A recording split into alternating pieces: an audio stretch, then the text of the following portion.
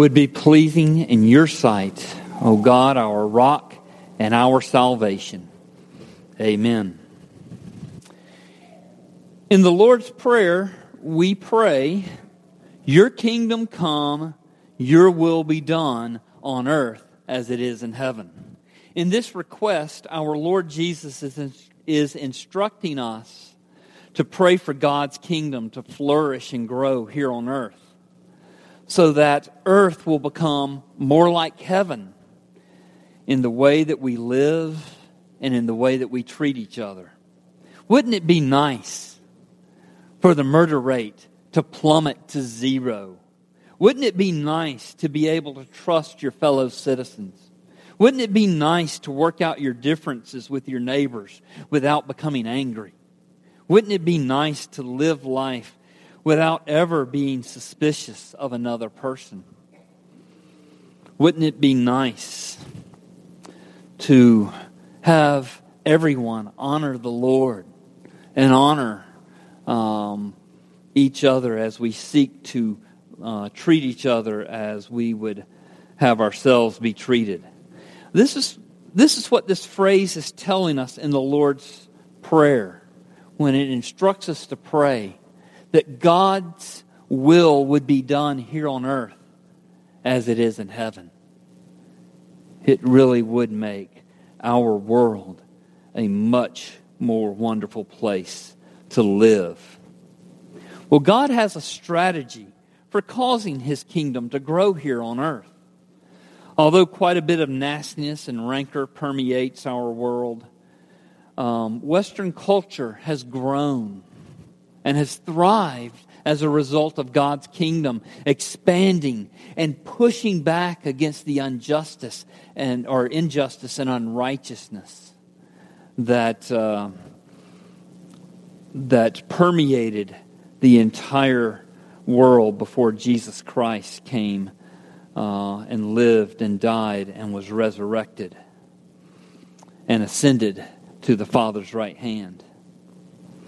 You know, our sense, in terms of our Western culture, our sense of personal liberty and freedom has grown from the Bible's insistence that God alone is the Lord of the conscience.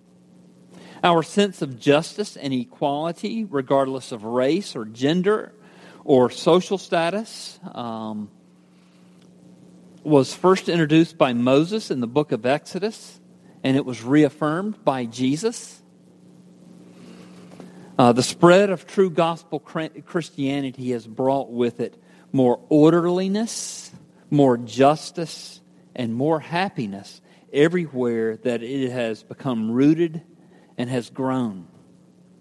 Now, obviously, there's a lot more room for the growth of more orderliness and justice and happiness here in our own community, or even in our own homes or our own individual lives.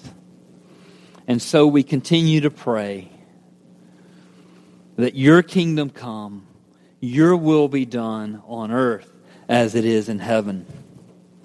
But as we pray this prayer, it behooves us to ask, what is God's strategy for growing His kingdom here on earth?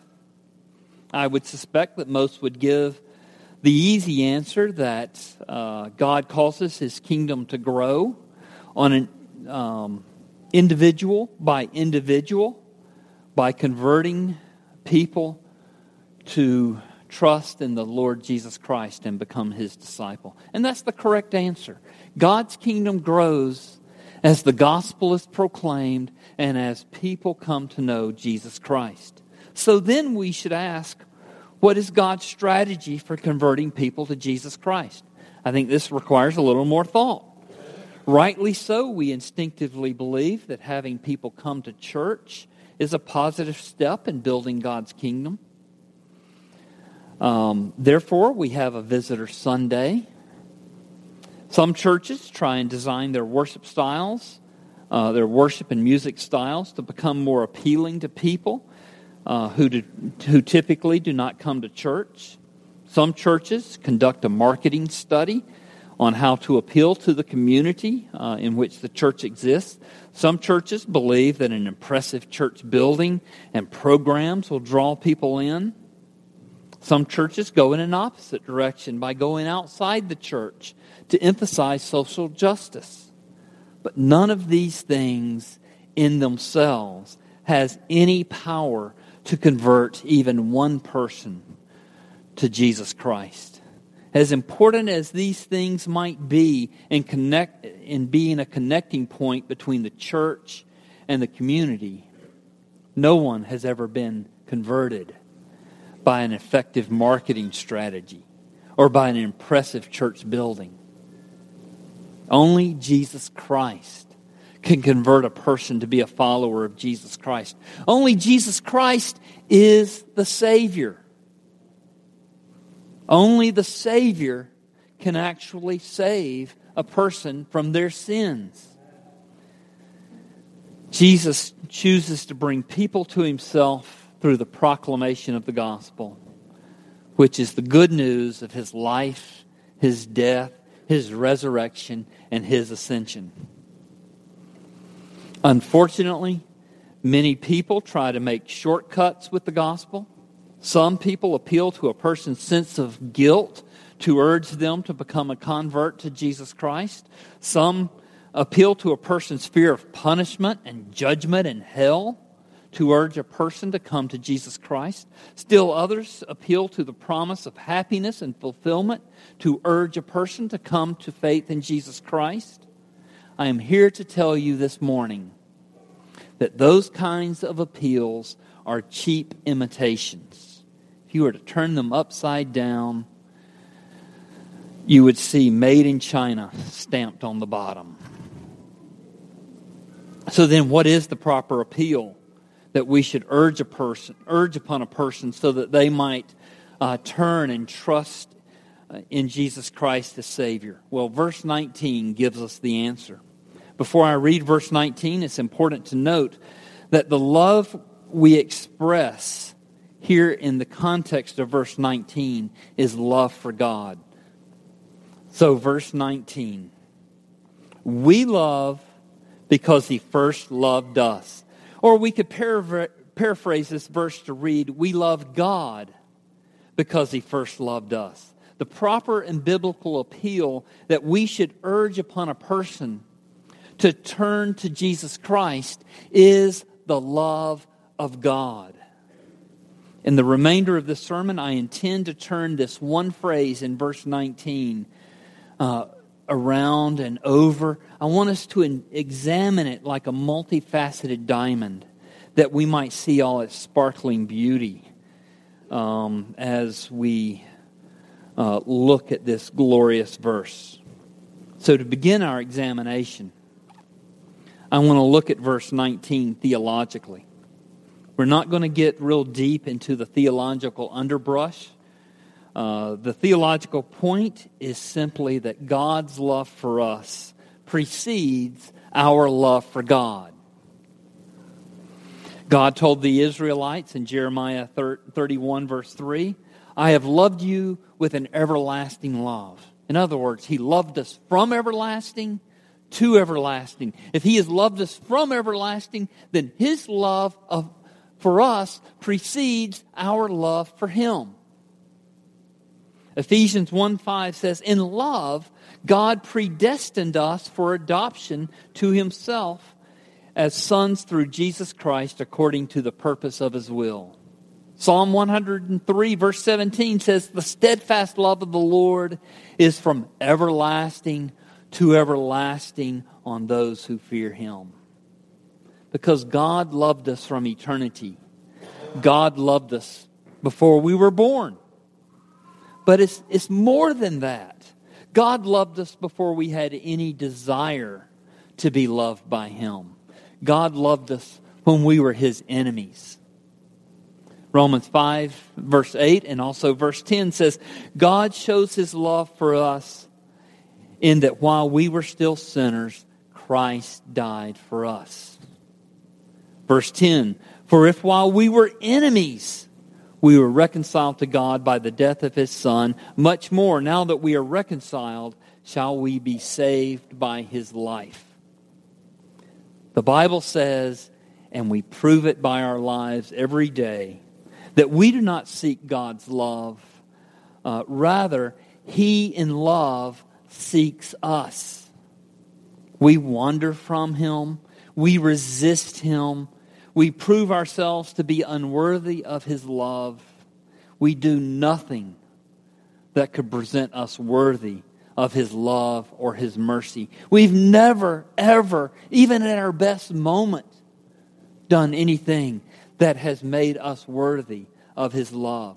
God loved us before we loved Him. And this is good news for us. If God's love were based on our love for Him, it would mean that God's love for us is conditioned on our love. But our love is fickle. Our love is often motivated by our love for ourselves and our love for our own happiness, rather than love for other people. This is counterfeit love. It is not really love at all. So if God's love is based on or conditioned on our faults or our faulty love, what does it say about God's love for us? It would suggest that God's love is conditional and it is changing if it's based on our love for Him. But of course, God's love is not conditional or changing. God's love for us, being prior to our love for Him, precedes our seeking. God's love for us, being prior to our love, precedes our repentance or our faith. God's love for us, being prior to our love, precedes our devotion. God's love for us is the great and singular cause of our love for God. When God in love comes to us, He doesn't find us loving Him. In fact, and this is important, when God in love comes to us, He doesn't expect anything of us. All He expects is that we're His enemies. All He expects is that we are going to be running away from Him. He does the pursuing. He sought us out in love while we were His enemies, while we were yet sinners. After His seeking after us is all of grace, because it is His love alone that does the seeking. We are only responding to His love. Our text says, we love God because He first loved us. Next, I want us to examine verse 19 psychologically. We examined it theologically, psychologically. Because God loved us before we ever loved Him, we can never out-sin His love. We no longer need to fear punishment or God's wrath. If God has loved us unconditionally with an everlasting love, then we can be confident that He will love us on the day of judgment. We no longer need to fear that God is the get you God with His hand raised, ready to get you the moment you get out of line. Look at verses 17 and 18. By this is love perfected with us, so that we may have confidence for the day of judgment. Because as He is, so also are we in this world. There is no fear in love, but perfect love casts out fear. For fear has to do with punishment, and whoever fears has not been perfected in love. And then he reminds us, as we've already said, we love because He first loved us. Because God loved you before you ever considered loving Him, you can know that your relationship with Him is only a relationship of belonging, of acceptance, of security. Verses 17 and 18 that I just read are included in the Bible because God wants you to be confident of His love for you. There are many who look to their outward circumstances to determine whether God loves them. God must not love me because my business is struggling. God must not love me because my marriage is suffering. God must not love me because my children don't love me. God must not love me because my pain is debilitating. God must not love me because I'm suffering under some kind of disease or ongoing health problems.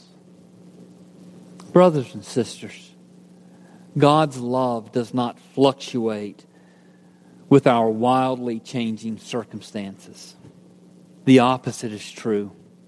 Knowing you are secure in God's unfluctuating love means that you can rest secure in your changing circumstances.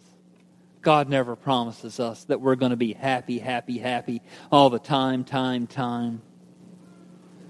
Rather, He promises us that He will walk through our difficulties with us, that He'll carry us if need be.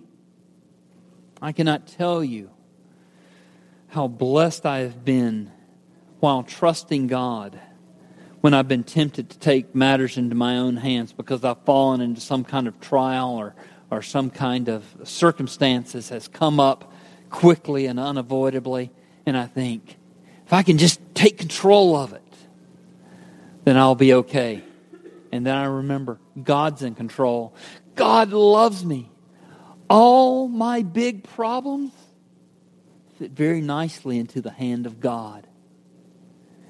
And everything seems to shrink in perspective. All my problems, my entire existence, my future, my past, my family, my congregation, all fits in God's hands. And I can trust in Him. I can take a deep breath. Lord, You love me so much that You went to the cross for me. I will trust in You. Being confident of God's love for me gives me great confidence in how I live my life. Great confidence in God's love for you will give you great confidence in how you live your life, even if you can't see the way forward. I want to take a brief practical look at verse 19. Looked at it theologically, psychologically. I want to look at it practically because many wonder if God loves them. They take an honest look at their sins and at the sinful motives of their heart, and they say, how could God love someone like me? I dare say there are many here this morning who have this secret conversation in their own soul weekly or maybe even daily. If I were to ask that person whether they loved God, undoubtedly they would say, yes, I love Him. That's why it breaks my heart so much when I sin against Him. And that's why they're concerned about their sin. They hate their sin because God hates their sin. They want to be righteous because their God is righteous. And here's where this verse gets very practical. Your love for God is by necessity only a response to His love.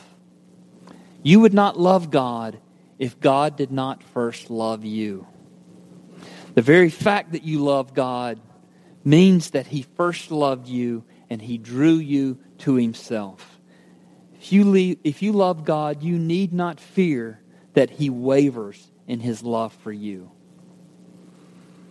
Lastly, I want to look at this verse 19, soteriologically. This word soteriological, it's a theological term for salvation. Verse 19 declares that our salvation is by grace alone. God took all the initiative in securing our salvation.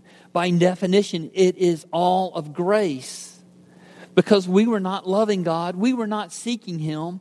He loved us while we were still sinners. All you can do is respond to His love. All you can do is receive His love.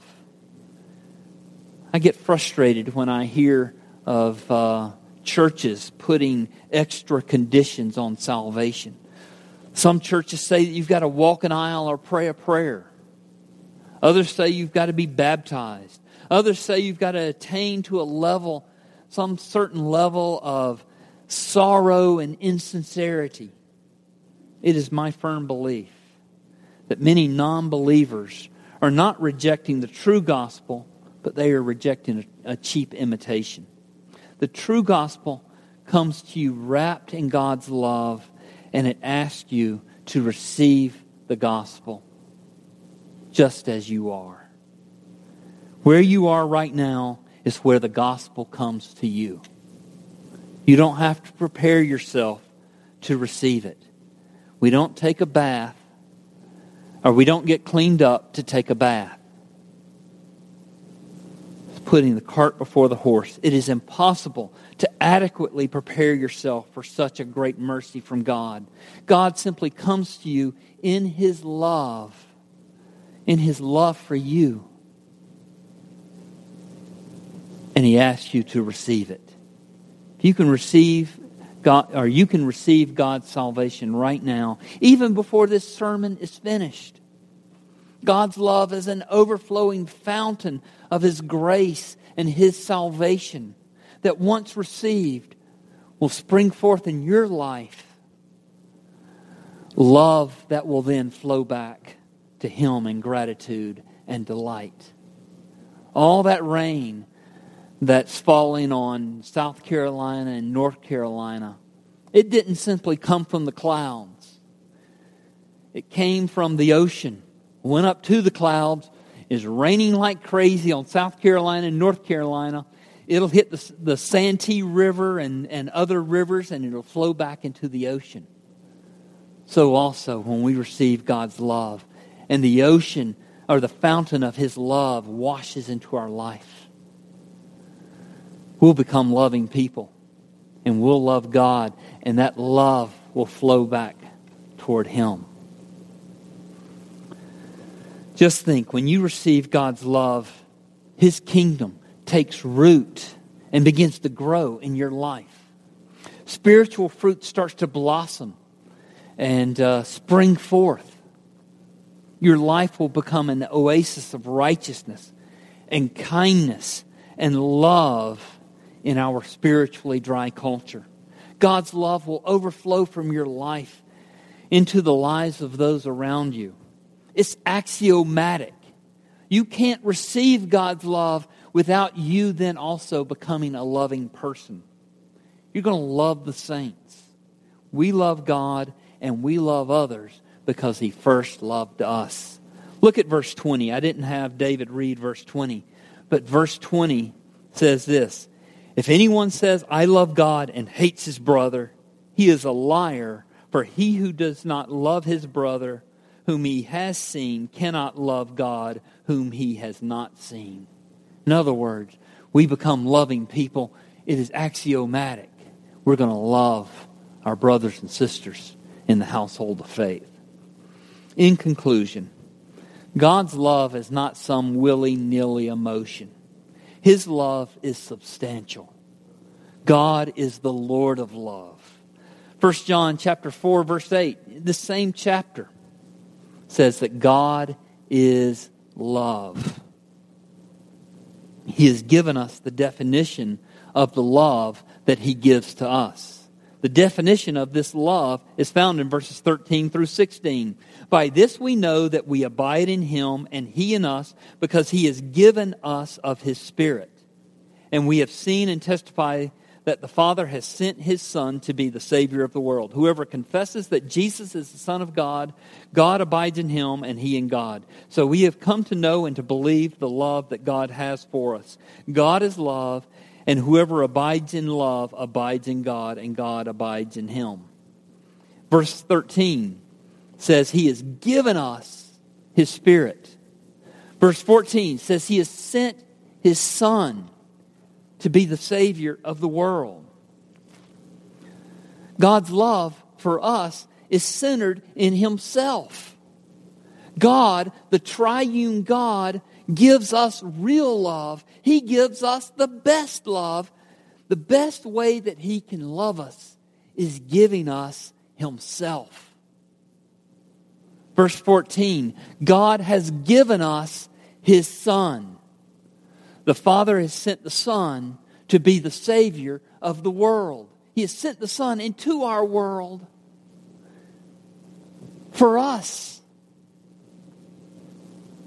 We need saving, so He sent His Son to be the Savior.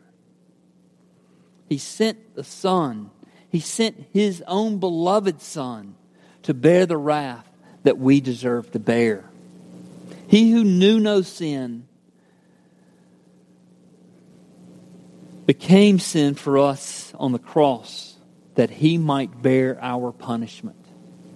Our sins must be accounted for, but God so loved us that He sent His Son to be accountable for our sins.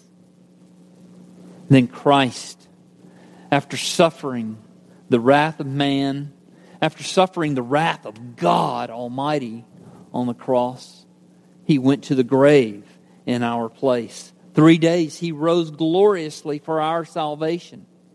Verse 14, He gave us His Son. He gave us Himself. The triune God gave us Himself.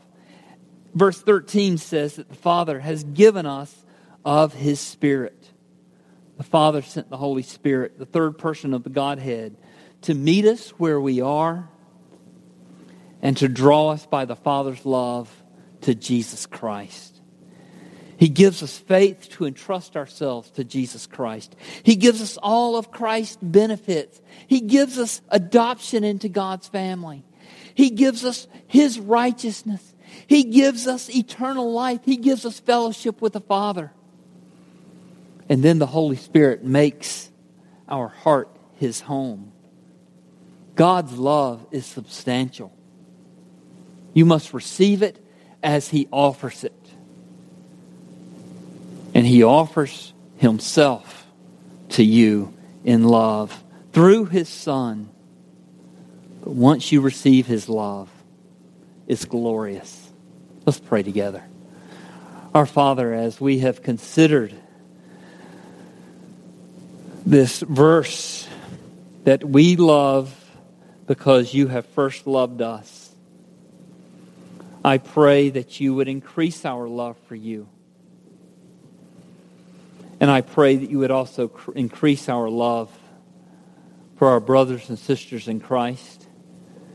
Increase our love for our neighbors, our fellow citizens, and for our fellow human beings who live throughout the world. Father, I ask that You would make us loving people because we have a loving Savior who so loved us that He went to the cross for us. We ask this in His name. Amen.